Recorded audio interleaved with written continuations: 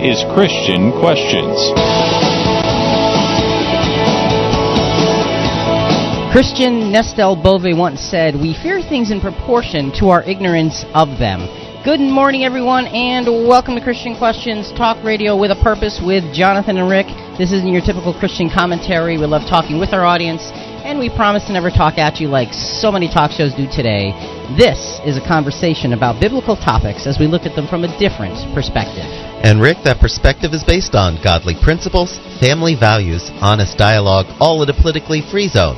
Jonathan, the best part is this. We talk and you listen, and then you talk and we listen. You can also contact us at our website, ChristianQuestions.net. I'm Rick. And I'm Jonathan. And we're glad that you've chosen to spend some time with us on this fine Sunday morning. And Jonathan, what is the subject this morning? It's a fine Sunday morning so far, but just wait. Oh, yes. Rick, our question is, are demons influencing your life? Great. Yeah. And our theme text is found in 2 Corinthians 11, verse 14. No wonder, for even Satan disguises himself as an angel of light. And Jonathan, ours is a day of openness, availability, and communication, sort of. We can stay in touch with friends and family on a moment-by-moment basis, follow news as it happens, etc., and even tap into the spirit world pretty much at will. Wait a minute, what? Tapping into the spirit world? Really? Is this something that is good, or could it be horribly evil, even though it might look good? Folks, stay with us this morning as we look into a dimension beyond our own to find out what is really happening out there. And Jonathan, this is one of those subjects that needs to be talked about periodically because it is a very relevant subject to our day, and it's very important, even if it is a little spooky. That's right, it's real. Yeah. And we have to be aware and understand it to avoid it. Right. It's like you need to know who your enemy is. Exactly. You need to know if there's a virus or something going around. You need to know what to do to prepare yourself to not catch it. Yes. Well, that's kind of what we're talking about here. So, folks, this is a big subject in that it's very, very important. Maybe a little bit unsettling at times as we look at it, but it is a very important subject. So you're going to want to stay with us for this. Are demons influencing your life? That's the question. So I guess we need to start, Jonathan, by asking the question, well, where do demons come from? Right. Good question to start with. Okay, what are they? Where do they come from? All angels and demons, now I'm going to make a statement, and it's going to sound bad. Okay. All right? All angels and demons originate from God. That does sound bad. Well, it does. Now, so if we just left that statement out there all by itself, it doesn't tell the whole story. So it's interesting, or it's important for us to put the whole story in perspective. To get that started, though, I want to go to a quote that you're going to really love, a soundbite from Anton LaVey, who has since died, but he is the author, if you will, of the Satanic Bible.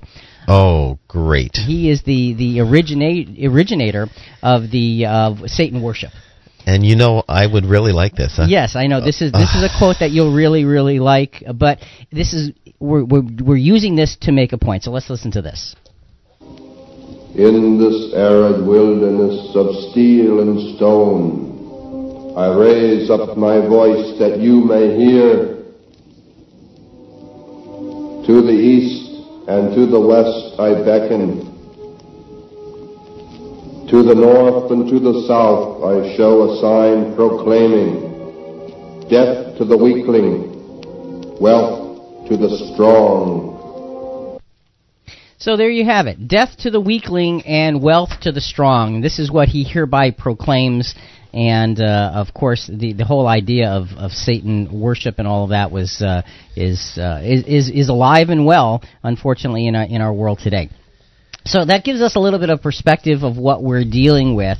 Let's look at the origination, if you will, of the demonic influences in our world. And we're going to go to a scripture for that, Ezekiel chapter 28, verses 13 to 17.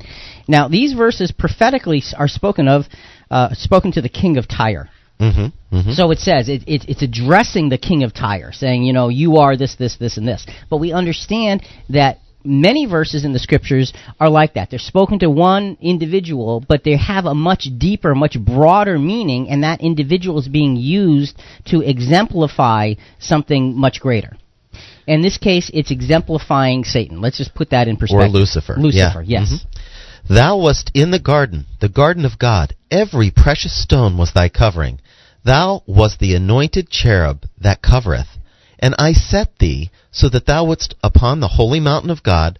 Thou hast walked up and down in the midst of the stones of fire. All right, so first of all, this is saying you were in Eden. I mean, it says Eden in the Scripture. You were in the garden of God. So obviously that wasn't the king of Tyre. No. So you see there's a prophetic setting for this that is going back, and it's saying you were honored and you were in a position of responsibility in this environment at the beginning of the creation of mankind. So let's continue with a few more verses. Thou wast perfect in thy ways from the day that thou wast created, till unrighteousness was found in thee. Thou hast sinned, therefore have I cast thee as profane out of the mountain of God. So it's saying that you were complete. The word for perfect often means complete. You were complete in your ways until there was unrighteousness found in you. So something happened, something was different, and then he's saying you were cast out of the mountain of God. Sounded like he had a job responsibility and he failed. Exactly, and that's exactly what did happen. Let's continue. I have destroyed thee, O covering cherub, from the midst of the stones of fire. Thy heart was lifted up because of thy beauty. Thou hast corrupted thy wisdom by reason of thy brightness. I have cast thee to the ground. So it's interesting. It says, I have destroyed thee, but he didn't really destroy him. But that's kind of prophetic, isn't it? This whole thing is very prophetic, not only looking back, but also looking forward. But it's saying that, O covering cherub, you, because of your beauty, to paraphrase it, you let it go to your head. Okay. That's what God is saying about this, and saying you've been cast out of this very significant place of honor and respect. But he was put in a position, a permanent basis, to protect the garden. Right, because it says, O cherub that covereth.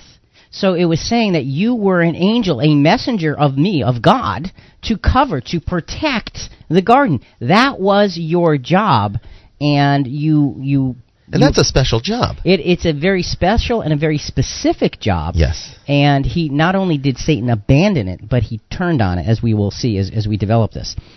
So, Jonathan, we get this sense of, okay, here's the beginning of demonic influence. And as far as we know, this is the first negative spiritual impact in all of God's creation. We don't know anything more than what's written here. Right. So you've got, this is the original demon, if you will. This is where the original demon began, under the context of having, like you were saying, this very important, significant, and responsible position to watch over the garden where Adam and Eve and all of mankind were to have been developed.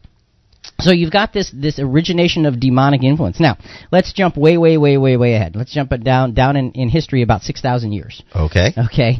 So we're gonna start telling a story with this next soundbite that's going to run throughout the entire program, and very, very fascinating in terms of modern history and the concept of spiritualism in modern history. So this is about a family, the Fox family, back in 1848, and this is going to be sort of dropping in on a sworn statement by Margaret Fox that was written, and somebody just is reading back the statement, but she's saying what happened in her house. So listen to this. I then asked, is this a human being that answers my question so correctly?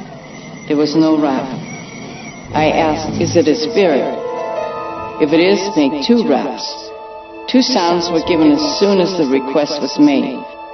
I then said, if it was an injured spirit, make 2 raps. I asked, were you injured in this house?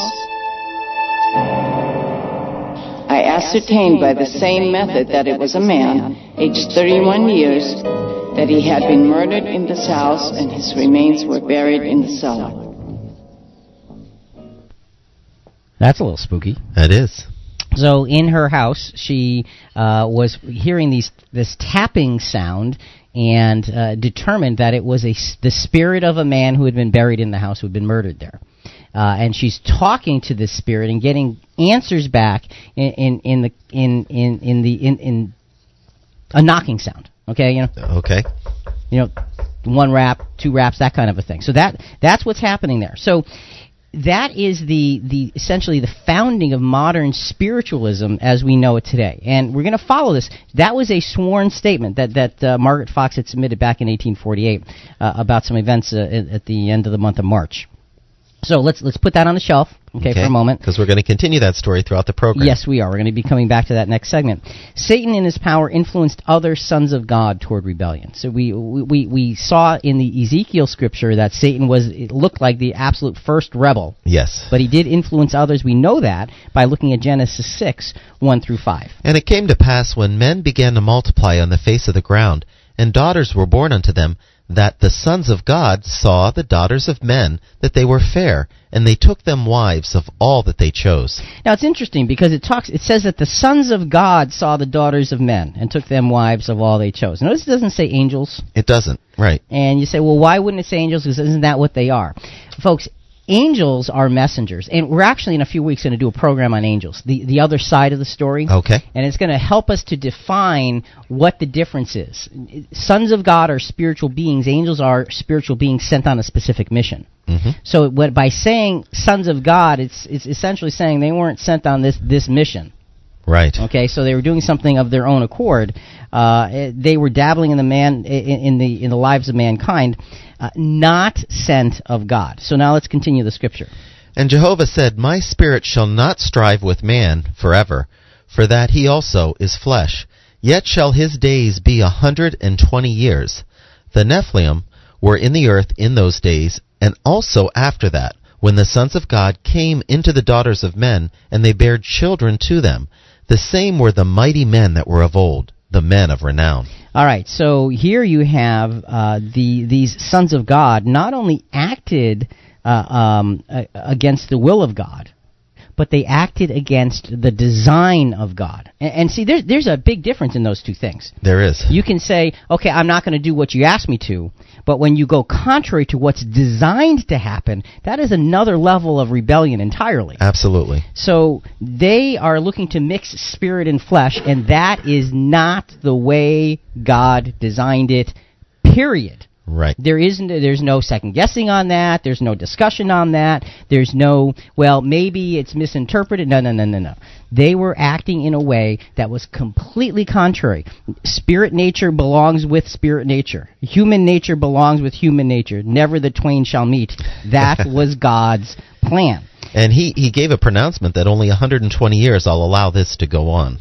So, in other words, the clock started ticking, and if you notice, that's the way God seems to work things. When Adam sinned, remember we were talking about death last week. Yes. Dying, thou shalt die. He didn't die immediately, but the dying process started. Right. When Satan sinned, it says, "I have destroyed thee." But again, it's kind of the same thing. Dying, thou shalt die. It's a process of Satan's coming destruction.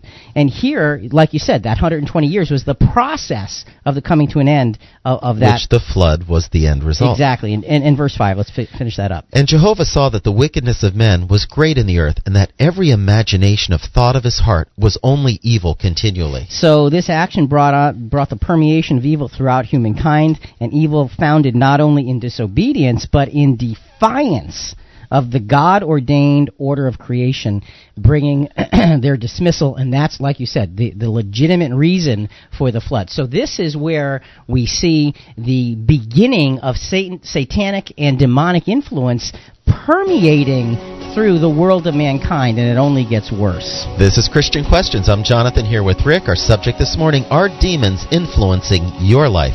Coming up, most people are taught that the devil and his minions are under the earth tormenting souls. Is that really where they are and what they're doing? That's next.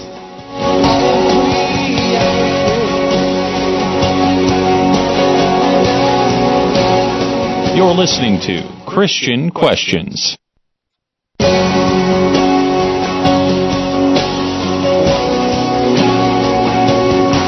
Welcome back. This is Christian Questions. I'm Jonathan here with Rick. Our subject this morning, are demons influencing your life? To be a part of our program, call toll-free 866-985-4255. That's 866-985-4ALL. We're live Sunday mornings from 7 to 9. That means we're on right now. And our website, ChristianQuestions.com. And Jonathan, I would venture to say that when we ask that question, are demons influencing your life? My answer is yes, they are. Whether you like it or not, they have an influence. Now, the whole key is understanding where it comes from, how it works, and knowing how or learning how to limit that influence to so it's an influence into the context of your life, but not influencing your life personally. Good point. But we have to, this is a very, very important and deep subject, because we have to be on our guard, because we are fighting against things that are beyond ourselves. So, in the first segment, we were talking about Satan and what he did, and how he was given a very specific responsibility, and he decided to misuse that responsibility for his own end result. And he usurped authority. Yes. So, let's look at Isaiah 14, verses 12 to 14, because this is a scripture that is commonly quoted in terms of the fall of Satan. And when we talk about the fall of Satan, to me that's almost a misrepresentation. Satan didn't fall, he jumped. Good point. He really did. He jumped ship. He didn't fall all overboard. It wasn't, spirit overboard. It was jumping ship. He was looking to create mutiny. And this is how Isaiah describes it. How you have fallen from heaven, O star of the morning, son of the dawn. You have been cut down to the earth, you who have weakened the nations. So, again, it's interesting that it's talking about Satan. It's labeling him one of the morning stars. And he said, you've been cut down where? To the earth. So that's kind of an interesting place for him to end up. That's right. He's been cut down, and he has weakened the nations. That's right. His influence has touched this whole world. Right, and it's interesting how God did not yank his influence away from the world. Did he? He let him. Right. So you say, well, why would God do that? Well, we'll get to that in a few minutes. But you said in your heart, I will ascend to heaven. I will raise my throne above the stars of God, and I will sit on the mount of the assembly in the recesses of the north. I will ascend above the heights of the clouds. I will make myself like the Most High. So there is the mutiny. I am wanting to be the captain of the ship. I am going to be the captain of the ship. It's going to be my ship. And he's talking about his influence because the job he was given was to protect the garden. So his influence in that protection was now, instead of protecting, he was actually corrupting the garden. Yes. By applying his own egotistical approach to this thing, and nothing but good comes from nothing but bad. I'm sorry. What arrogance! And this arrogance created a spiritual subculture of power and dominion over the lesser creation. Us, we are the lesser creation here, the physical earth. Satan's original responsibility was to cover and protect the garden. He would now twist that position of protector to one of dictatorial ruler. That's what he had in mind. God would not allow such a sin to go unanswered. And you go, whew. Yes. But, as usual, with many of God's answers, the final outcome is not in place for a long, long time, though there's an immediate consequence in place. This is similar in process to the sentence given to Adam. That's right. It's a dying thou shalt die. Right. But he didn't die. He was, 930 years old. Right, exactly. So, and you think about that, well, okay, dying thou shalt die took 930 years, but the other part of it was, remember, God gave Adam dominion over the earth. Right. Adam sinned, but God didn't take the dominion away. He left it there in the hands now of someone who would be imperfect and sinful. That's right. Same thing with Satan. He did the same thing on a spiritual level. He gave him protection over the earth. And when Satan sinned, he didn't take it away, but left it in his hands. And you say, well, why would God do that? Because the lesson needed to be learned for all of eternity. That's worth it. Yeah, and we'll see that. Now, Jonathan, when we talk about how devious satanic influence is, I want to play, and I'm not going to tell you where this is from, but this is a soundbite from the pilot season of a program that was on many, many years ago when we were just little kids. So just listen to this. Because I'll keep my comments for afterwards. Let's listen. Once upon a time, there was a typical American girl who happened to bump into a typical red-blooded American boy. And she bumped into him and bumped into him. So they decided they'd better sit down and talk this over before they had an accident. They became good friends. They found they had a lot of interests in common. And when the boy found the girl attractive, desirable, irresistible, he did what any red-blooded American boy would do. He asked her to marry him. Except, it so happens that this girl is a witch.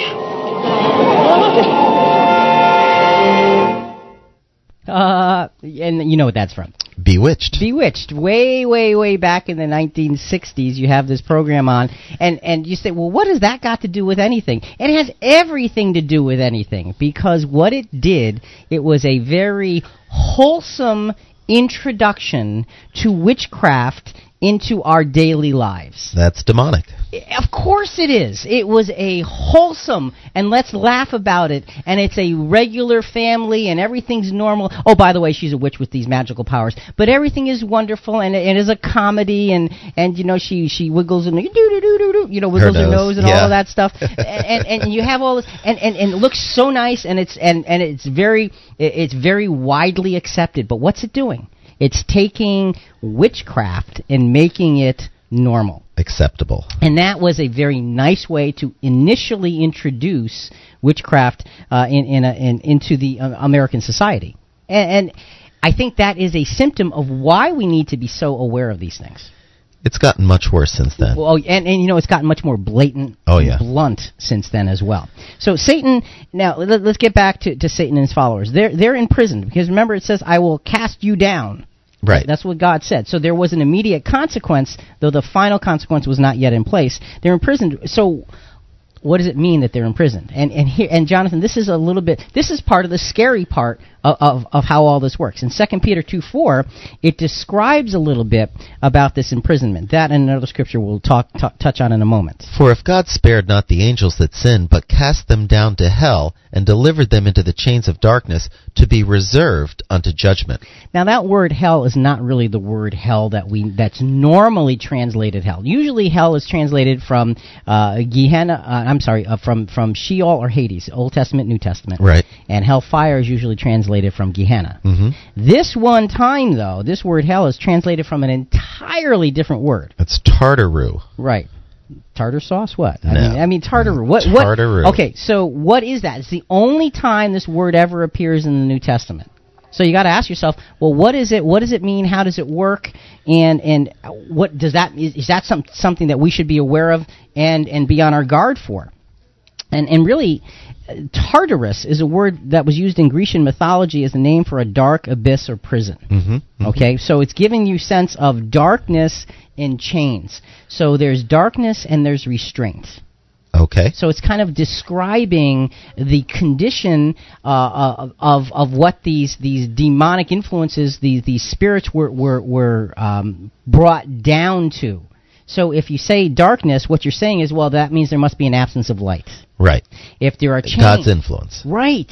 So, and if there are chains, that must mean they can do some things, but they can't do everything. Limited. So we're saying darkness and limitation. All right. So now what does that mean? Well, let's look at the next scripture and see if we can put this into a little bit more perspective, because what we want to know is why these demons are involved with humanity. So far we've seen Satan and his influence and how a number of his followers ended up falling because they were following their own ways instead of God's ways. But now let's go to Jude chapter 1, verses 6 and 7. And the angels which kept not their first estate, but left their own habitation, he hath reserved in everlasting change under darkness unto the judgment of that day. All right, so here, they kept not their they left home.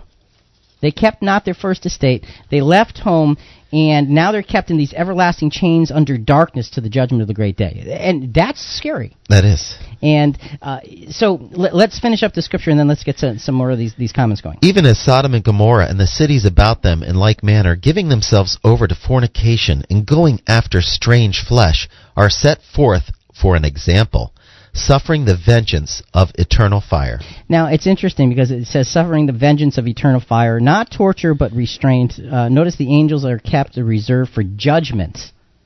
Okay, they're not disposed of. Right. There is a judgment coming upon them. How do we know that? Because the example of Sodom and Gomorrah is mentioned here. And Sodom and Gomorrah are not destined for destruction, but for judgment. That's right. How do we know that? Because the scriptures tell us that. Well, what scriptures? Well, I'm not telling you now.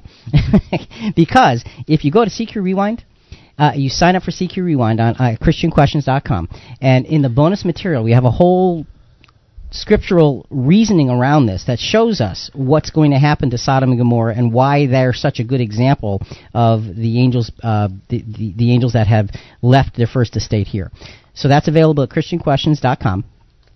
You can sign up for CQ Rewind, the full edition. It's a free service, and it's an email that'll come to you once a week with an attachment that gives you all kinds of great stuff in terms of trying to get what we're trying to say here in print. And if you have a thought on our subject, are demons influencing your life? Give us a call at 866-985-4255. That's 866-985-4ALL. We're live Sunday mornings from 7 to 9. That means we're on right now on our website, ChristianQuestions.com. All right, so here's the thing, Jonathan. Why are demons involved with humanity? Well, Satan was cast down from heaven to earth. His followers are cast down also with him to darkness and restraint, but in the context of earth. Mm-hmm. So God essentially, and this is a characteristic of God, when there is willfulness, he often lets that willfulness play its course out. To learn a lesson. Right. And it's a hard lesson, and that's tough love parenting. That's what that is. Yes. If you've ever had a child or two that has been a little bit rebellious, and I've had those, and sometimes you know that letting their willfulness play out is going to ultimately benefit them. Yes. And so you let it play out with certain restrictions, so they restraints. Right, so they can learn the lesson. So just like Satan, these evil spirits are being dismissed from God's light and sent to darkness, yet they still wield great power, even though they're restrained, because they're bigger than us and they're stronger than us. The difference between their power, the difference being that their power can no longer access godly righteousness; it can only draw from satanic influence. So they're locked out of God's righteousness now. That's not good. It's a scary thing because they're more powerful than us. So what does that mean for us in the world in which we live? Well, let's go back to the story that we started last segment about these sisters, these Fox sisters from 1848, and the tapping and the spirit connection, quote unquote, that they were feeling and seeing in their own home way back then, 160 years ago. Let's listen. This account was given by Mrs. Margaret Fox of Hydesville, New York, concerning events that transpired on March 31st of 1848, and describes the beginning of what many consider to be the birth of modern Spiritism, the communication with spirits of the dead, or beings from the other side of reality. While Mrs. Fox recorded the account, her daughters, Kate and Margaretta, pictured here with their sister Leah, were considered the real mediums of this encounter. The sisters claimed to have contacted a disembodied spirit they called Mr. Splitfoot. Mr. Splitfoot is a nickname for Satan. Oh, I didn't know that. Yeah. Back then it was a nickname for Satan. But so here you have this sense of contact with the netherworld, contact with a disembodied spirit, and it was in modern times, if you will, in the 1840s, and it drew a lot of attention, and these sisters became mediums. And famous. Very, very famous for this, and we'll see what happens as we go through the story. But this is the beginning of what many believe to be the birth of modern Spiritism back in the 1840s, 1850s, right there. So when you look at that, you've got this whole thing happening. And folks, if you have a thought, it's 866-985-4255, toll free 866-985-4ALL. We are live Sunday mornings from 7 to 9. That means we're on right now. We're talking about demons influencing our lives, and we'd love to hear your thoughts, your comments, and your questions. And post your comments on our Facebook page and our blog. Go to ChristianQuestions.com. And Jonathan, the bottom line here is we don't have time to read the scripture, but Ephesians 6:10-12 says, "Be strong in the Lord and the strength of his might. Put on the whole armor of God." We need to understand the enemy so we can be armed and protected against the enemy.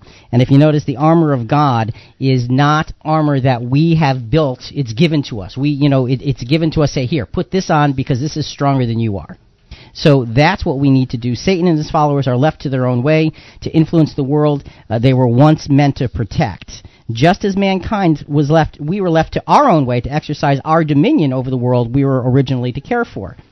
God allows rebelliousness to follow through, but only to a certain point. But right now, we're in the middle of the rebellious stage. This is Christian Questions. I'm Jonathan here with Rick. Our subject this morning, are demons influencing your life? Is demon possession a thing of the past only in biblical times, or is it here and now in the 21st century? That's next.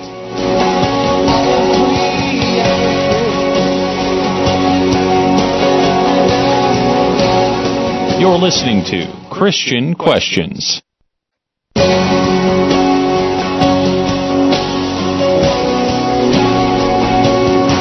Welcome back. This is Christian Questions. I'm Jonathan here with Rick. Our subject this morning, are demons influencing your life? To be a part of our program, call toll-free 866-985-4255. That's 866-985-4ALL. We're live Sunday mornings from 7 to 9. That means we're on right now. And our website, ChristianQuestions.com. So, Jonathan, as we go through this subject about demons influencing our lives, it is a very sobering subject because we have to realize that these spiritual beings, they were degraded from their positions of great light. Right. All right? But it doesn't mean that they can't be harmful still. Just because they don't have that position of great light and the greatest power doesn't mean they don't have anything. On the contrary, they still are able to influence and to hurt. And we know this because we can see the fruits of their work. That's right. And the scripture says, by their fruits you shall know them. Mm-hmm. Well, you look around and you see the fruit of demonic influence, and folks, it's never good. It's nasty. It's never positive. It's never upbuilding. It's never for the good of mankind. It's always turns out to be dark and evil. And how does Satan's influence work into our lives? Small step by small step by small step. By giving us the ability to accept things that are dark and evil as normal and nice. And I want to give another example of that. Okay. All right, let's go to another soundbite. Folks, you're probably if you're a little bit older like we are, you're probably going to recognize this immediately. And again, we'll discuss it once you hear this theme song from a popular program back in the 60s. Casper, the friendly ghost, the friendliest ghost you know. Though grown-ups might look at him with fright, the children all love him so. He always says hello, and he's really glad to meet you, wherever he may go. He's kind to every living creature.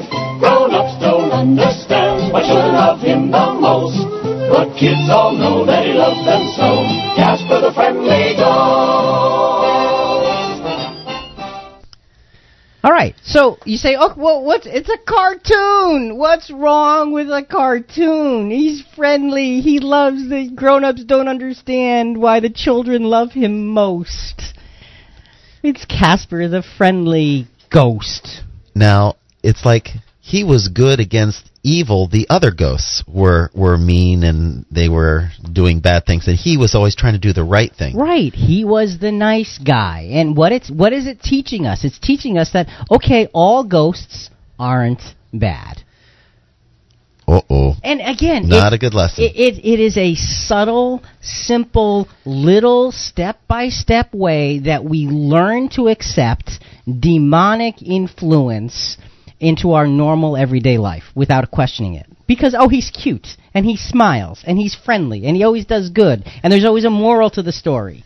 But he's a ghost. Now, first of all, what is a ghost? We'll get into that in a little while. Okay. All right? Folks, if you have a thought, it's 866-985-4255. Toll free, 866-985-4ALL. We're live Sunday mornings from 7 to 9, and that means we're on right now. And the conversation continues next hour and online and all through the week at ChristianQuestions.com. Live Sunday mornings and on demand with tons of topics to talk about, featured in our audio archive, CQ Rewind, Facebook, and our blog. So ChristianQuestions.com is the place to go for all of those things. Again, Secret Rewind, you want to sign up for the full edition because there's so much stuff in there that's going to help put this all in perspective, especially with a subject like this. It's a little creepy, but you want to be able to understand it so you know what it is your enemy is doing. And how to avoid it. Yeah, and how to avoid it, how to stay as far away as possible from it. So let's take a look. You know, the question is, okay, well, what about demon possession? Is that actually real? And when you think of demon possession, you think of all kinds of things. There's lots of scriptural examples, but you think of things like The Exorcist, a very famous movie from modern times that showed you this hideousness of demon possession. And the question is, okay, is it real? And the answer is yes, it is. Is it something to be afraid of? Yes, it is. Is it something to avoid? Yes, it is. Let's look at a little bit about how demon possession works. Let's go to the scriptures for that. Luke 4:33-36. In the synagogue there was a man who had the spirit of an unclean demon, and he cried out with a loud voice, "Let us alone! What have you to do with us, Jesus of Nazareth? Have you come to destroy us? I know who you are, the Holy One of God." But Jesus rebuked him, saying, "Be silent, and come out of him." When the demon had thrown him down before them, he came out of him without having done him any harm. They were amazed and kept saying to one another, "What kind of utterance is this? For with authority and power he commands the unclean spirits, and they come out." So it's an inspiring and hopeful scripture about something very dark and evil. Yes. Because you have this man who has the spirit of an unclean demon. All right, he held within him the influence. The word spirit essentially means power and influence. Right. So he held the power of this unclean demon within him, and when Jesus comes upon him, the reaction is, "Leave us alone. What have you to do with us, Jesus of Nazareth?" So the demon knows who Jesus is. Oh, yeah. That's scary. That is. Because there's this connection, this spiritual connection, and then he says something interesting. The demon says, "Have you come to destroy us?" They know about judgment, don't they? They do. They do. So you have the man possessed by an unclean spirit, that of a demon. Doesn't mean, Jonathan, that there's this being was inside of him. But it means that the influence of this dark being was manipulating him. That's what possession is. Okay? Now the demon comes out of him. Jesus commanded the demon to come out, and the word literally means to run away. Right, away from. Yep. Right. Mm-hmm. So when Jesus calls the demon out and says the demon came out, it means the demon came out and left, because the influence of Jesus Christ, the Son of the living God, was too much for him. And that is encouraging. Oh, it is. In the that darkness, gives us hope. Yes, it does, in the darkness of this subject. And the demons are aware of their future destruction if they don't mend their ways in that great day of judgment. Yes. They are aware. And the demon said, "Jesus, have you come here to destroy us?" Because they knew that is what is down the road unless they do something different. So it's scary when you think about this and you look at it and say, this can happen in our day? Yes, it can. Does this happen in our day? Absolutely. Yes, it does. Do we need to be aware of it and concerned about it? Yes, we do. And how do we be aware and concerned about it? We realize how demonic influence is actually surrounding us this very day, wherever you are. And I don't want to spook you, but it is surrounding you. Because this is, whose world is this? Satan. Right. Satan is the prince of the power of the air. He still has that authority that God has not yet yanked away from him. He will in time. But he is allowed to have influence. Folks, if you have a thought, it's 866-985-4255, toll free 866-985-4ALL. We're live Sunday mornings from 7 to 9, and that means we're on right now. And our website, ChristianQuestions.com. Jonathan, let's go back to that story about the Fox sisters from 1848 and the birth, if you will, of modern-day spiritualism. And remember, in that sworn statement by Margaret Fox, she said that they determined that they were in contact with a disembodied spirit of a man who had been murdered in their house and buried in the cellar. That's what she said in her sworn statement. That's what they determined by the tapping that was on the other end of the communication. Answering her questions. Right. Answering her questions through a series of tapping. And so now let's get a little bit more background on the story as it unfolded many years later. The Fox sisters began a movement that exploded in the 19th century, surrounded with much controversy. The sisters became rich and famous for a time, even traveling with the likes of P.T. Barnum of Barnum and Bailey Circus as professional mediums. While skepticism and accusations of fraud surrounded them in their lifetime, 56 years later, on November 22, 1904, the Boston Journal would report that the skeleton of the man supposed to have caused the rappings, first heard by the Fox sisters in 1848, had been found in the walls of the house occupied by the sisters, and clears them from the only shadow of doubt held concerning their sincerity in the discovery of spirit communication. Again, that's kind of an eerie story, and it's a true story. These are the events of that period of time. And if you notice how they became famous, they traveled with Barnum and Bailey Circus. Wow. And they were professional mediums. And the way they conducted their business. Okay, and folks, there's much more to reveal about the story that we're going to be revealing in the second hour. So if we're not on in your area, go to ChristianQuestions.com, click Listen Live, and stay with us for the second hour, because there's much, much more on this story. But Jonathan, the way they would contact and communicate with these spirits, not only the spirit of the dead man, and I'm saying it from the standpoint of the way it was reported, is through the tapping. And they put together a code to be able to really understand, sort of like an alphabetical code with taps and so forth. Okay. So that's how they get all this information. I mean, they had the name of the guy who was murdered, supposedly, in that house. And again, we're going to be revealing a lot more on this story in the second hour.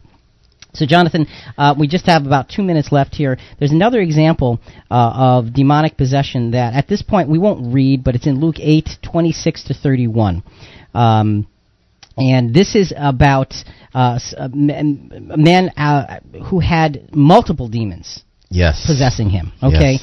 And I mean he was literally out of control. So let's just go through just some quick bullet points about trying to sort of sum up to understand a little bit more about how demon possession works, because it is alive and well, unfortunately. The man with the demons met Jesus and cried out to Jesus, perhaps showing him he wanted to be free but was powerless to do so. So the man got Jesus' attention. And Jesus went to him, and he was desperately possessed. And he falls down before Jesus, showing Jesus was above the power of the demon within him. So the man is literally struggling against the possession that is manipulating him. Yep. And so he falls before Jesus, and that's a symbol of great humility. And he said, "Torment me not. Do not put me to the test of judgment." This is the demons speaking. Right. Okay. Don't put me to the test of judgment. For torment is the testing stone used in marketplaces. Remember we talked about that the word for torment was not actually a word meaning torture, but it was actually a word that meant to show your true colors. That's right. So the demons are begging Jesus, don't put us to the test. Don't do it. That's what they're begging. Jesus asks for the name of the demon, and the demon complies. And the demon says, "My name is Legion, for we are many." And that, again, that is a very scary thing. Because one demon is enough to overrun any one of us. Yes. But a legion, forget about it. The demons entreat Jesus. They ask for mercy, knowing that they are going to be cast out. So they are again, now you think about this. Jesus, the man Christ Jesus, is standing before them with this great power that he has access to, the power of God's own influence. And he knows, because he's humble, how to wield that great power. And he can stand against a legion of demons and overcome them. Wow. And again, see... That gives us hope. Right. In the darkness of the subject, folks, that is the hope, the power of Jesus to be able to stand, even as a man, to stand against a legion of them. And to cast them out. And then the last point is the demons knew of the final destruction, the abyss of judgment. So, and they were begging him, don't throw us into the abyss. Yep. So understand, demons are alive and present in our world. They have influence in our world, and they can wreak havoc in the lives of anybody who will allow them to. And I think, Jonathan, that is the key.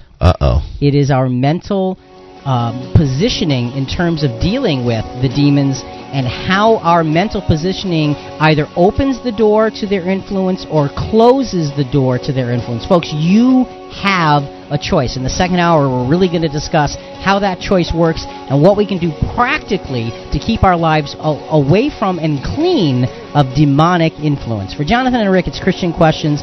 We'll be back again after the news and all that. If we're not on in your area, go to ChristianQuestions.com and click Listen Live. Stay with us. You want to be with us for the second hour. Are demons influencing your life? We'll be back soon, but until then, think about it.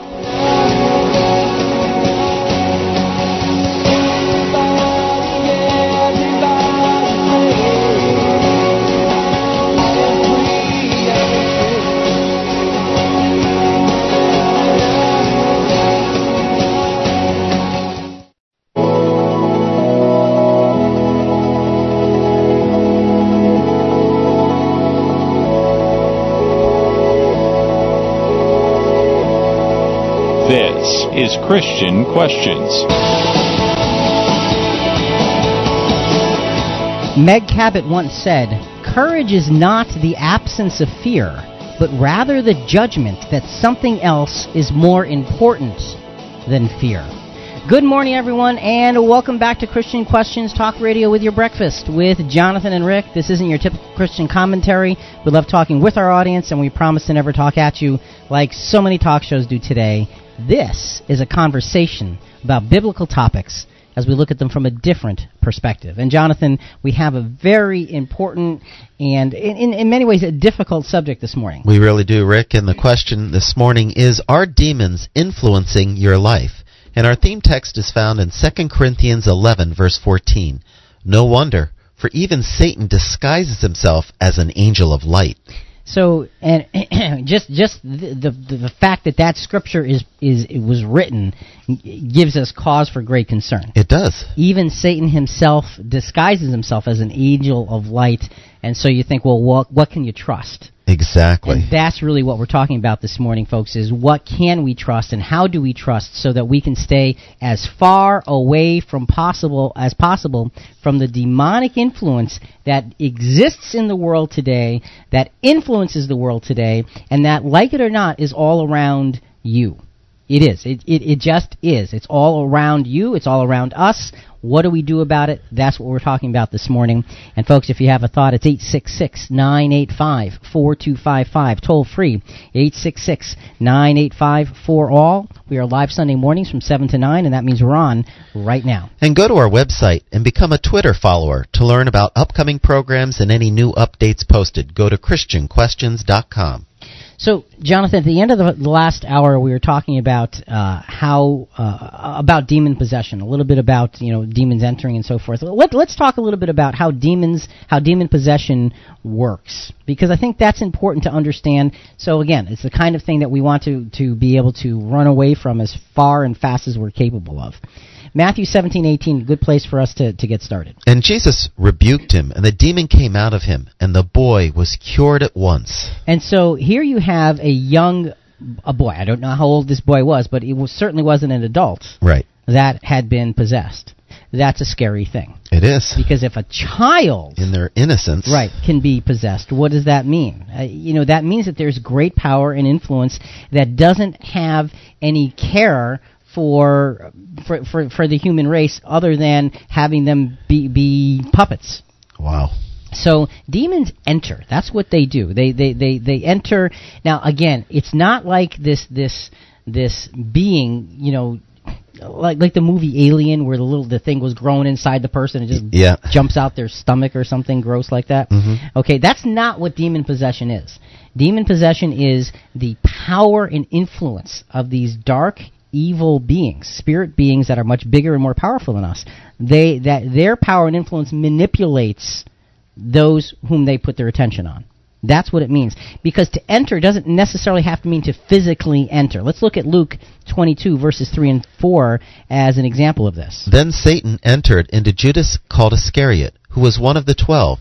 He went away and conferred with the chief priests and officers of the temple police about how he might betray him to them. See, now, I don't believe that Judas was possessed at this point. He was influenced. Exactly. Exactly. He was influenced by Satan and Satan's will, and he allowed a satanic thought process to override a righteous thought process. Exactly. And I think, Jonathan, that's one of the big hints for us is to, okay, how do you stay away from these things? Well, that's one of the big rules. Do not allow satanic thought processes to override righteousness. Stay close to the Word of God. Exactly, because that is the purest source of righteousness and light that we can have and find in our world.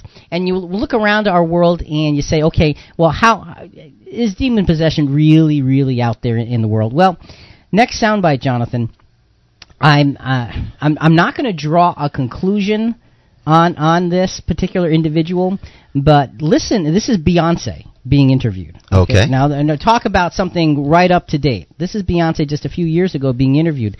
Listen to how she describes what happened to her in her sort of coming out performance that really catapulted her to international stardom and fame. Just listen to her own words describing her experience. It was way better than I expected, and Sasha was in full effect.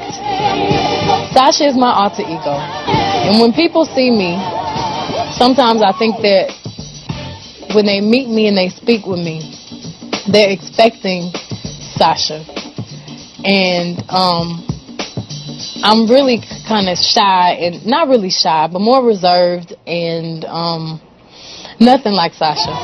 I guess I wouldn't be very entertaining on the stage, so Sasha comes out, and she's fearless. You know, she can do things that I cannot do when I'm in rehearsal.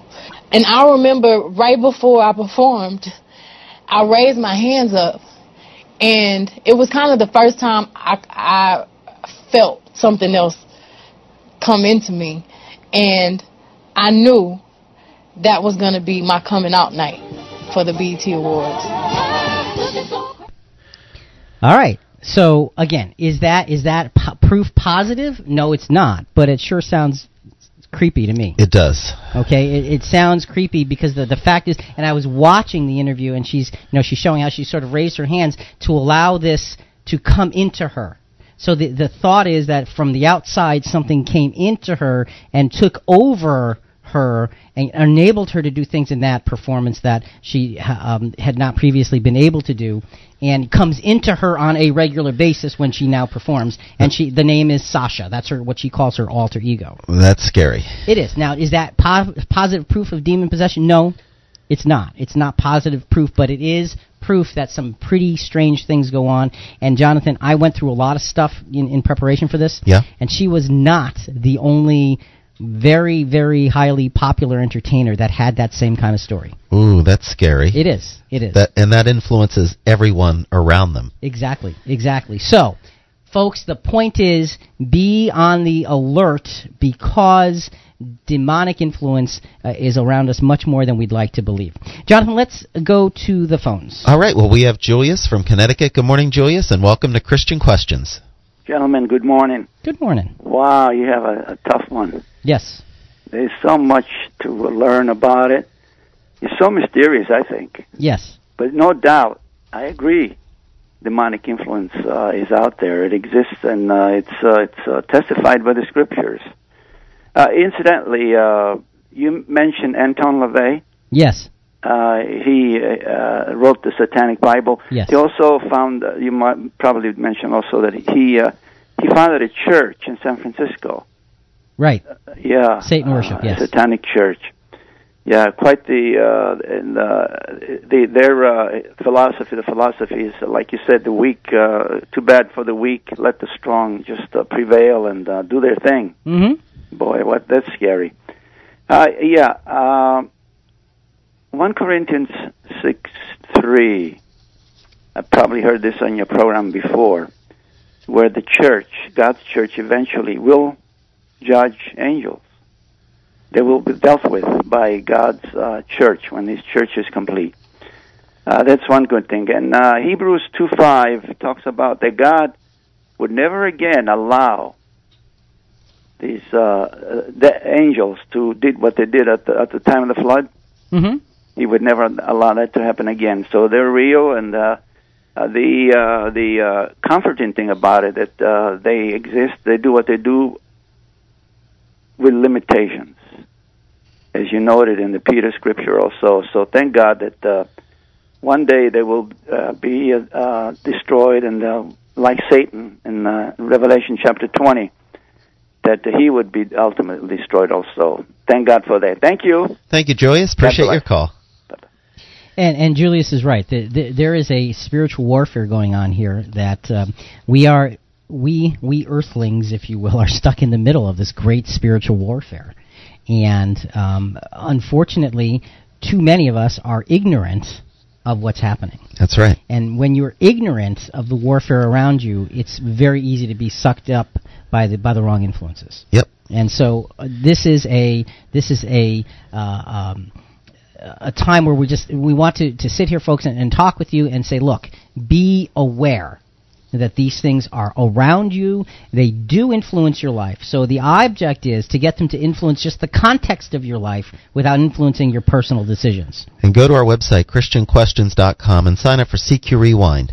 And you'll get all of the scriptures and the things that we don't have time to cover, Rick, in this subject. It's a huge subject. Yeah, and we're skipping through a bunch of over a bunch of things here. So CQ Rewind, the full edition, sign up. It's a free service. ChristianQuestions.com is the place to go. Folks, if you have a thought, we're talking about demonic influence. Our number is 866-985-4255. Toll free, 866-985-4ALL. We are live Sunday mornings from 7 to 9, and that means we're on right now. And our website, ChristianQuestions.com.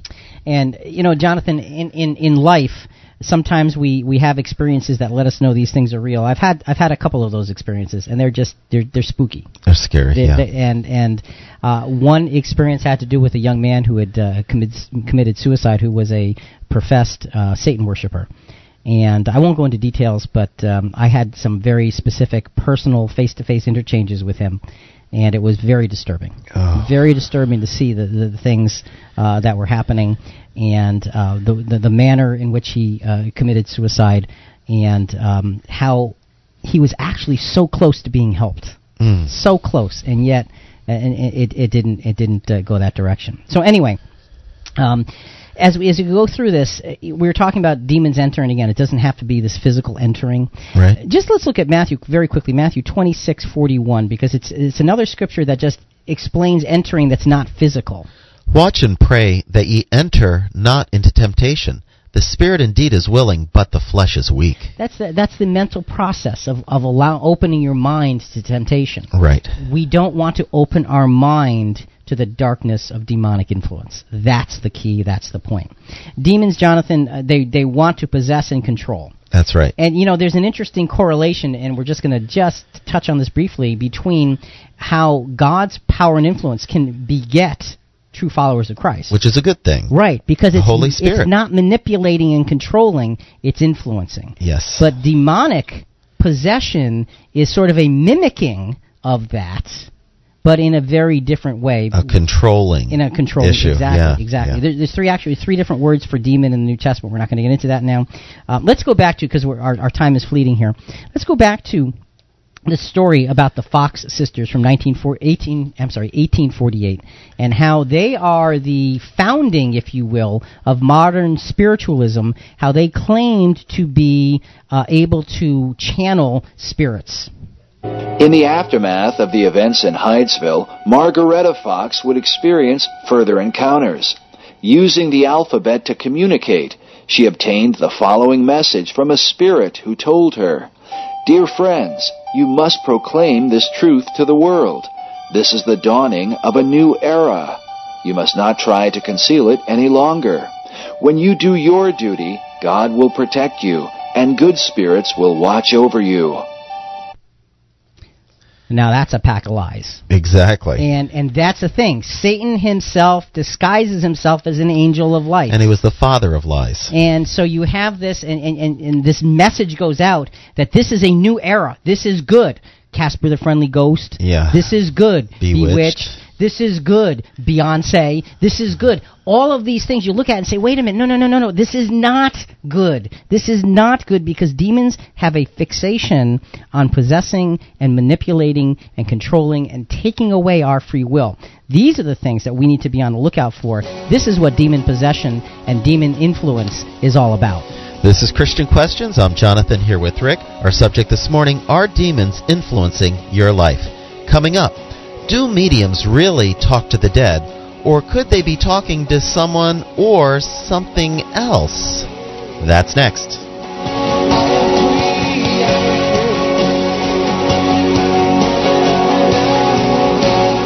You're listening to Christian Questions.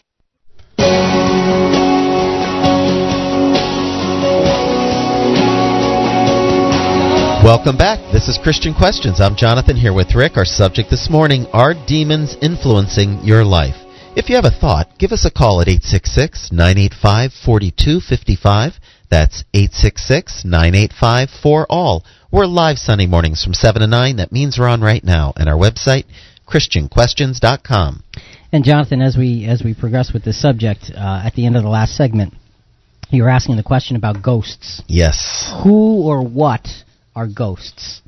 And the first question we have to ask is, okay, are there any scriptures anywhere that even hint that dead people become ghosts?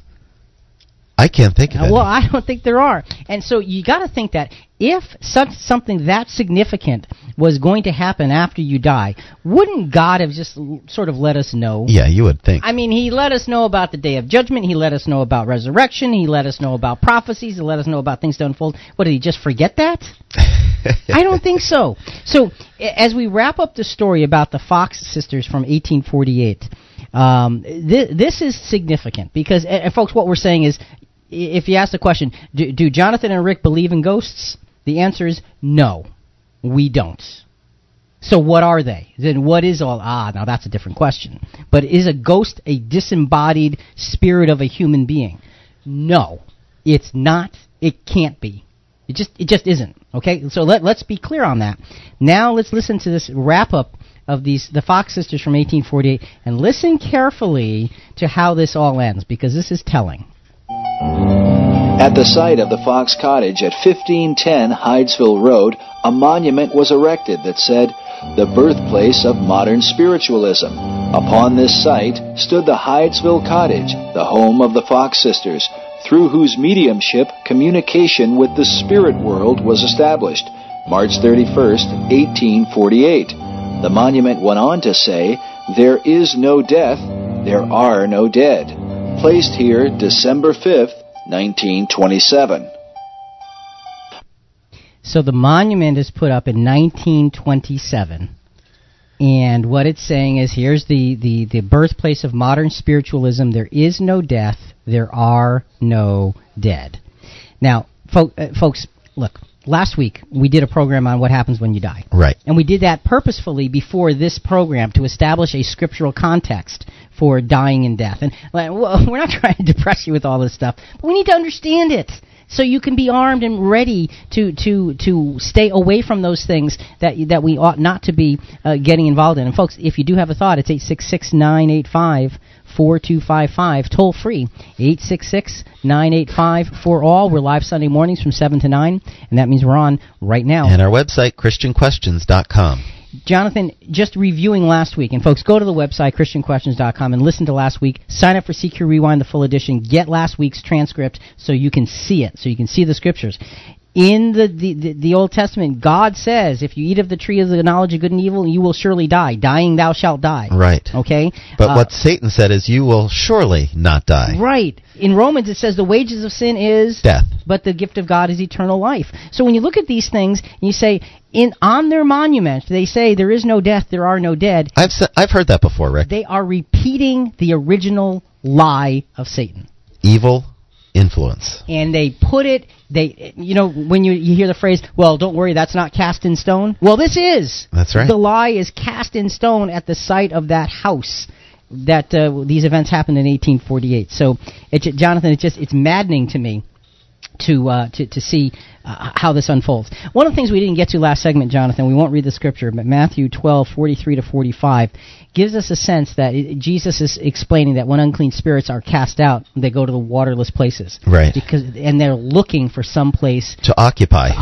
Yeah. So again, that's spooky and that's scary, but it's true.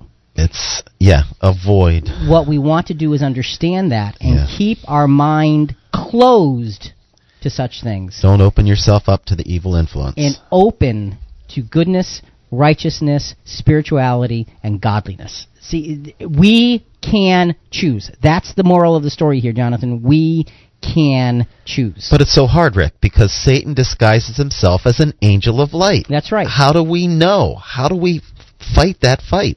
And, with that scripture in mind, let's go to another soundbite. We played some from this guy last week when we were talking about death. It's from IamJeffreyAllen.com. And he's the guy who, quote, communicates, unquote, with ghosts, with the spirits of people who have passed on. He's not communicating with them, but that's what he says. Here, listen to how he describes it. When you do finally decide, it's my time, and I go through this exit door, I die, your spirit leaves your body. You tend to spend a few weeks or a few months, it's different for each individual, around the body and kind of near the people that you were close to in this life. And this is the time where people will feel you. If you have loved ones that have died, you know that they kind of hang out for a little while. You may feel like they're talking to you, or that you can sense their presence. You may even smell a familiar smell that was with them. And you kind of know that they're there, and at some point you notice that, I think they're gone. I think they moved on. They're not here anymore. And that's because it's true. The spirits, after you die, hang out a little bit and kind of clean things up. Work with your loved ones, finish any energy, and after you leave the body, you have a bigger perspective on what's happening. So there you have it. How confusing. And that's the whole point. The reason we play things like that is because it is confusing, and the guy speaks with authority because this is what is communicated to him. So you say, okay, if it's what's communicated, now do I believe it's communicated to him? I do. But the question, but the source is right. Who or what? Who is doing the communicating? And that scripture, again, the theme scripture you just mentioned, Satan disguises himself as an angel of light. If he can disguise himself as an angel of light, he can certainly disguise himself, or his followers can disguise themselves as a ghost. Oh, of course. So, come on, let's get real. Let's understand that it is a spiritual connection, but it is a dark and evil spiritual connection. And these fallen demonic angels have been around from before mankind. They know history, they know every person, they know the person's experiences, and if they relate something that person did, says, oh, I'm that person, and remember, this happened to me, of course they know. Right, and of course we, being gullible human beings that we are going to be convinced. Exactly. And here's the thing, Jonathan, oftentimes when our personal experiences or the personal experiences of other people point to these things, and you get the feeling and the emotion behind it, it's a very convincing argument. It is. But the point is, folks, that there is a much larger power at work here. And it is really the classic battle of good versus evil. And evil will do anything to override good. Even evil will disguise itself as good to get your trust. Casper the Friendly Ghost. Yep. Bewitched. Very, very powerful influences in our lives of folks who, and again, with the Beyonce thing, I'm not saying it's a definite evidence because I don't know, but it sure seems fishy to me. Okay, so you look at those things. So, again, folks, if you have a thought, it's 866-985-4255, toll free, 866-985-4ALL. We are live Sunday mornings from 7 to 9, and that means we're on right now. And stay connected to Rick and I any day or time at ChristianQuestions.com. Exclusive videos, audio clips, or our great rewind tool, and much, much more. Right after the show or any day this week, jump onto ChristianQuestions.com. So, Jonathan, one of the things, again, that we mentioned earlier, but we want to reiterate and really nail down is, first of all, ghosts are not disembodied spirits of human beings. If there is a spiritual connection or communication, in the Fox sister thing, they were talking about how they developed a spelling ability through tapping. Right. That's what a Ouija board is. You're right. Okay? Now, is there spiritism behind Ouija boards? I believe there is. So should you be messing with them? I know. You shouldn't. You should run away from that stuff, because why would you open your mind to something that has only dark and evil behind it? Because demons are only capable of evil. Now, they might do something nice for you now, but that's just to get your trust. Yep. And it's just so they can manipulate. And doesn't that sound like an evil person? It does. Who'll do anything to get your trust so they can take advantage of you? Yep. All right, well, that's what we have on a spirit level. Just let's go through a few scriptures on that. Jude chapter 1, verse 6. And the angels who did not keep their own position, but left their proper dwelling, he has kept in eternal chains in deepest darkness for the judgment of the great day. So again, that's a verse that we talked about in the first hour, just bringing it back to the front, because it says that they are in chains of darkness. It means they have restraint on them. That's right. And they're in darkness. They're out of the light of God, but they still have power. Yes, the darkness is flourishing in their area. Right.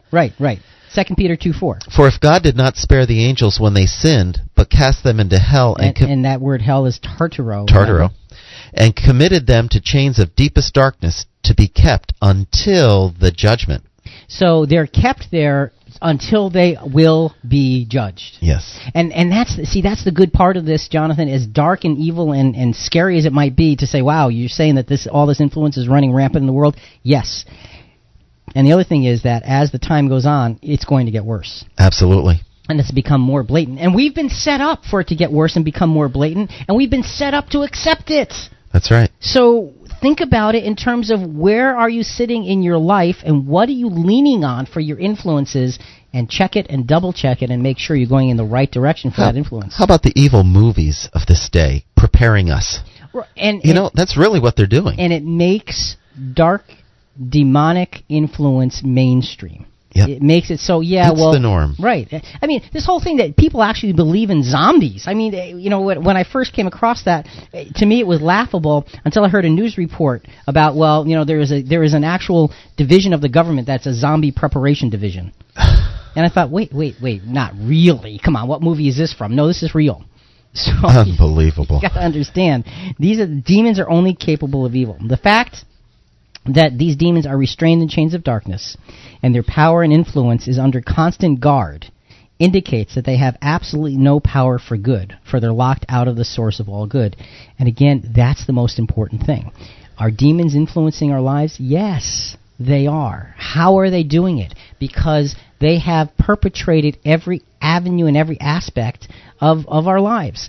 They're on billboards, they're in music, they're in the written word, they're in movies, they're in television shows, they're in children's books, they're in children's television shows. How about in churches? And they can certainly be in churches. And again, you say, well, what's sacred? The Word of God is sacred. Understanding that God does have rule over all of these things, and that there is only one source for any good and perfect gift. And that's actually reflected in James 1:17. Every generous act of giving with every perfect gift is from above, coming down from the Father of lights, with whom there is no variation or shadow due to change. So, and again, all of these things that we're talking about, Jonathan, we're not necessarily talking about demonic possession with everything I just listed off, but demonic influence. Right. All right? Demonic influence is enough to screw. That's bad enough. It's enough to screw everything up. Yeah. Demonic possession is over the top. Yeah. Where you have a something that has now really someone who's begun to lose control of themselves because they are being manipulated, just like a marionette on strings. Yes. By an influence that's higher than them and more powerful than them. And we know that can happen. Yes. It happens several times in scriptural accounts. And it happens in our day and in our world. It simply does. Now, I'm not going to give you a list of who's possessed. I don't know. I don't care to know. I just care to stay away from it. Me too. And that's really how we want to focus on this. So, when we look at demonic possession, and again, are ghosts disembodied spirits of human beings? No. No. If you think you see a ghost or you have communication with a ghost, what you're communicating with, make no mistake, is a dark, evil, spiritual influence. Yep. That's what you're communicating with. You think it's your grandmother? No, it's not. It is a dark, evil spiritual influence masquerading as your grandmother. Avoid it. Why would at all costs. Why would they do that? To gain your trust, so that you'll listen to them a little bit and more. you'll open up yourself to them. And when you open up yourself, you become vulnerable. So, folks, just realize the depths of the seriousness of this subject. So, when we look at this, Jonathan, from the standpoint of demonic possession, there's several quick points here we want to make. Summing up, the objective of demonic possession is what? To control. All right. To manipulate. Again, think about the marionette on strings. Yep. To seize and drive that which it possesses. So that which it possesses, it wants to drive that. It wants to take control. And it's solely for its own purpose. There is no godly purpose in any of this. Never for the benefit of the one possessed. And see, to me, that is the biggest thing. You say, well, we were talking about maybe Beyonce's possessed, and look at her. She's rich and wealthy. Yeah, is it to her benefit? To have no way. If in fact that's what's happening to her, to have demonic influence just controlling her life? Because she becomes a slave to it. See, that's the thing. You become a slave to it. And Rick, that's only capable of producing evil results. And the results may look good for a moment, may look good for right now, but the evil results are what inevitably comes, because evil only begets evil. This is Christian Questions. I'm Jonathan, here with Rick. Our subject this morning: are demons influencing your life? Coming up, how do we protect ourselves from demonic influence in our lives? Or can we? That's next.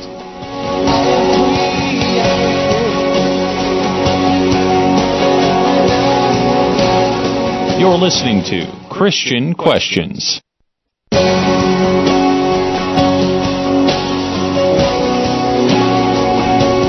Welcome back. This is Christian Questions. I'm Jonathan, here with Rick. Our subject this morning: are demons influencing your life?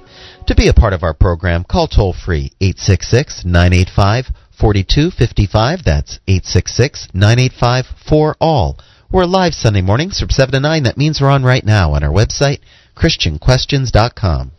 And Jonathan, this segment, we've spent a lot of time on all of the creepy, spooky stuff. Yep. And we could have made it a lot creepier and a lot spookier, but chose not to at this point. But this segment is, okay, now that you see it, and now that you're a little creeped out by it, hopefully, and folks, and I hope you are creeped out by it, what do? How do you get to the demon-free zone?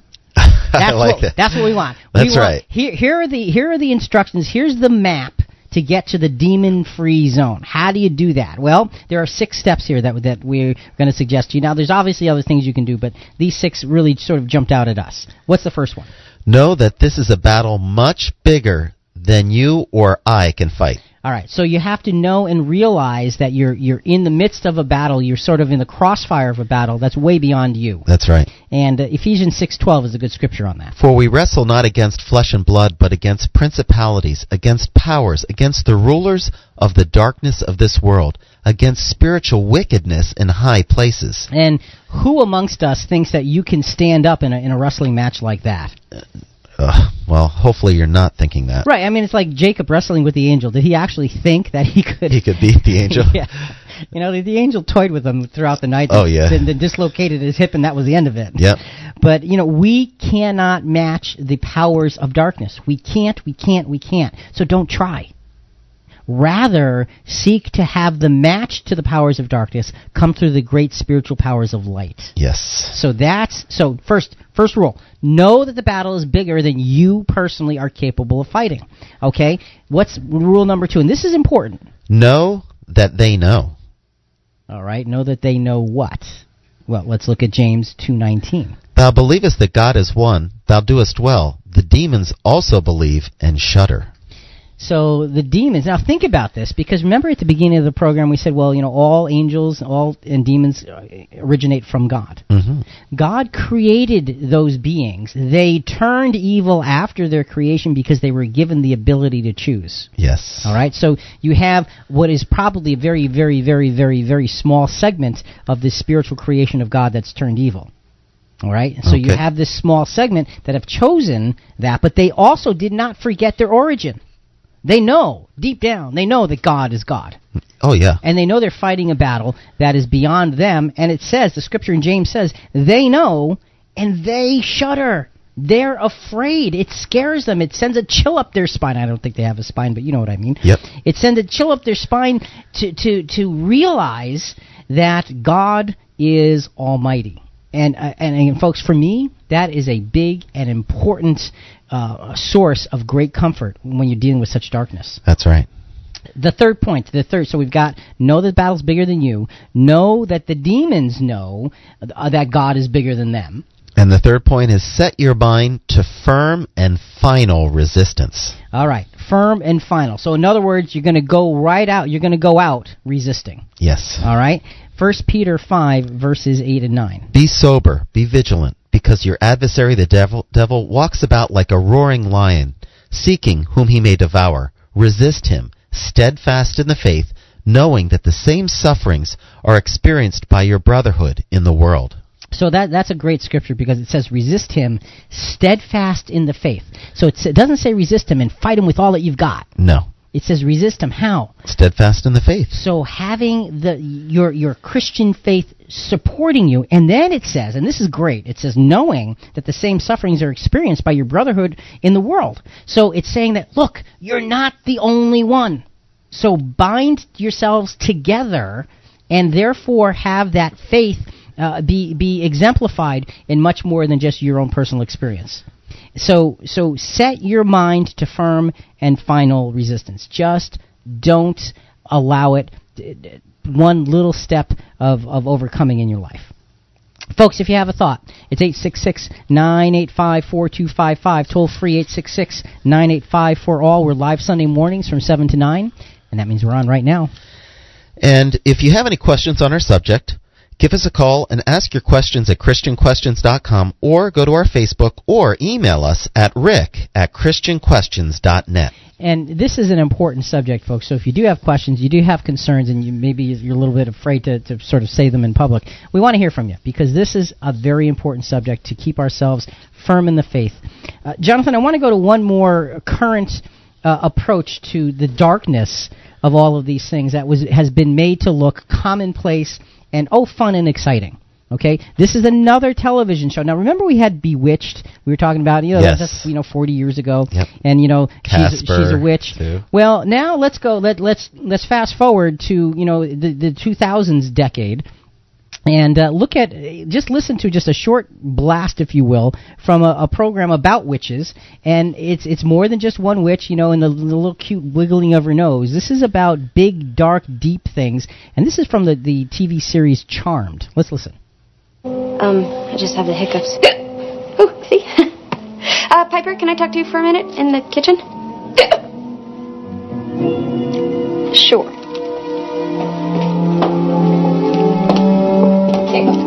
Maybe with or without the source, I still need a will, especially if I'm ever going to start a family. This isn't about a will. This is about a premonition that I just had that I don't want Cole to know about. What do you mean? Why not? Because I just saw him jump in front of a demon to take a fireball for me. That's why not. A demon? What kind of demon? One with a half a face. Yuck! Yeah, so we have to figure out who the demon is and vanquish him before Cole... What if we need Cole to ID him? I mean, the source probably sent this demon. That's exactly my point. He's going to want to stay close to protect me.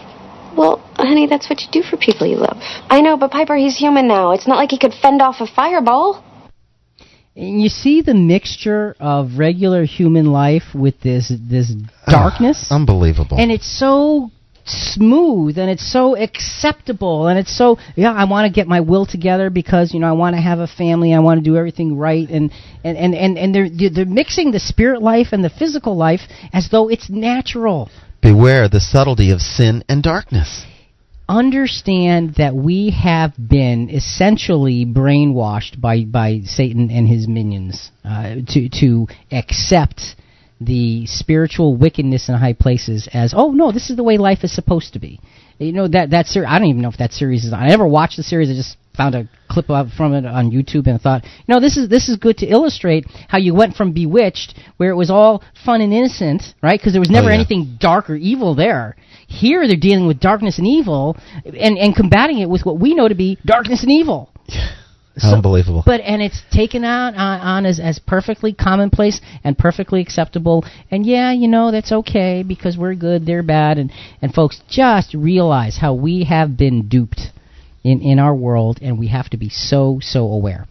Folks, if you have a thought, now would be the time. 866-985-4255, toll free, 866-985-4ALL. We're live Sunday mornings from 7 to 9, and that means we're on right now. And stay connected to Rick and I at ChristianQuestions.com, no matter the day or time. So, the 6 points about living in that demon-free zone. Know that this is a battle much bigger than you or I can fight. Know that they know. Right? Know that the demons know that God is bigger than them. Set your mind to firm and final resistance. And the fourth point is to arm yourself. Okay. That reminds me of the armor of God. Well, and that's what we're going to absolutely talk about here. Ephesians chapter 6, verses 13 to 18. This is the key. You have to have yourself in the right frame of reference to get to this point. Okay, you have to realize that the battle is bigger than you. You have to understand that demons know that God is big. You have to have your mind already set to that firm resistance, and then you're capable of putting on this armor. Ephesians 6, 13 to 18. Therefore, take up the whole armor of God, that you may be able to withstand in the evil day, and having done all, to stand. And it's interesting. It says, take up the whole armor of God. Don't leave a piece out. Exactly, because when you leave a piece out, you're vulnerable, and if you're vulnerable, then there's only darkness out there. Yep. So let's just touch on these points of armor very quickly here. Stand therefore, having girded your waist with truth. Okay, so truth is a critical thing, and that's why we say, what do you trust? You trust the Holy Scriptures. You trust the Word and the will of God in your life. Having put on the breastplate of righteousness. So always be seeking to do righteous, to do good, to do right, and that right is defined in a godly fashion, not just right by what feels right or, what's right for the moment. And having shod your feet with the preparation of the gospel of peace. So the gospel of peace must be where we are going and what our lives are about. That's how you arm yourself, because it gives, having your feet shod with the preparation of the gospel of peace is saying that's what your mind is set on, because that's where your feet are going. Your mind is set on the gospel of peace. Above all, taking the shield of faith, with which you have been able to quench all the fiery darts of the wicked one. So faith is a thing that it's not on you, but you can pick it up or put it down. And it starts off above all. Yes. So, very important. Yes. All right. The next point is take the helmet of salvation. That protects your mind. Salvation protects our mind, and that's where Satan wants to go, is our mind. And the sword of the Spirit, which is the Word of God. How do you fight? How do you offensively fight? With the Word of God. That's how we can fight against it. When Jesus was tempted 3 times by Satan, what did he do? He quoted Scripture. You got it. So that's our lot in life. There's another piece of armor. It's praying always with all prayer and supplication in the Spirit, being watchful to this end, and with all perseverance and supplication for all the saints. And that really does connect to the other scripture that said that, resist the devil, because the same sufferings are experienced with the brotherhood in the world. Yes. So with all the saints together, work it all together. So that's the fourth point, arm yourself. We've got 2 minutes, we got 2 points left. Point number 5. Claim the promises of protection. So there are promises that were given to claim that will help to protect us. Psalm 91, 3-5. For it is he who delivers you from the snare of the tempter and from the deadly pestilence. He will cover you with his pinions, and under his wings you may seek refuge. His faithfulness is a shield and bulwark. You will not be afraid of the terror by night, or the arrow that flies by the day. And that's a great scripture. And as a matter of fact, in CQ Rewind, the full edition, I think we have, if I'm not mistaken, the entirety of the 91st Psalm, because it's a great promise to claim because we live in such an evil day. And I just want to remind you folks of the quote we started the second hour with. Meg Cabot said, "Courage is not the absence of fear, but rather the judgment that something else is more important than fear." So it's not that we're saying, okay, it's not that you're not afraid, but you're realizing you can have courage because there's something more important than fear, and that is standing for righteousness, standing under the protection of God Almighty, armed with the armor of God. That's the more important thing. So claim the promises of protection. And then point number 6. Remember how the story ends. All right. And Julius actually referred to this in his comment. The story, we won't read the scripture, we won't have time, but in Revelation it talks about Satan being cast into the bottomless pit. Okay, till the 1,000 years should be fulfilled. That's right. And then afterwards, in Revelation 20:10, it says the devil that deceived them was cast into the lake of fire and brimstone, where are also the beast and the false prophet, and they shall be put to the test day and night forever. You have the destruction of evil. Yes. So that, and again, folks, realize how important it is to put these things in perspective. That's how the story ends. Good prevails over evil. Godliness prevails over darkness. That's the way the story will end. The question is, how will you and I react and act during the process of the story? What will our position be when we are faced with demonic influence that permeates the world around us? What am I going to do? You have a choice, and that's the key. These 6 points again. Know the battle's bigger than you. Know that they know. 3, set your mind to firm and final resistance. Arm yourself. And number 5, claim the promises of protection. And remember how the story ends. So 6 simple points to say, okay, here's where to put the story, here's how to put it in context, and here's how to take my fear and build upon the fear and create courage. How do we do it? It's not because we're so strong and we're so powerful, we're so great. No, it's because we have the greatness of the Creator of the universe, who is willing to grant us protection through Christ, through the holy word of God, so that we can stand against these evil things and we can resist through faith. Not our own strength, but through faith. Remember that God has this all in hand. Darkness exists, evil can prevail for a time, but not forever. Be aware of it, know it, and get away from it. For Jonathan and Rick, it's Christian Questions. We hope you've enjoyed being with us this morning. We'll be back again next week with another subject. Don't forget to check us out on Facebook. How about checking us out on Twitter? And you can leave me an email at rick@christianquestions.net. But until next week, are demons influencing your life? We'll be back. Think about it.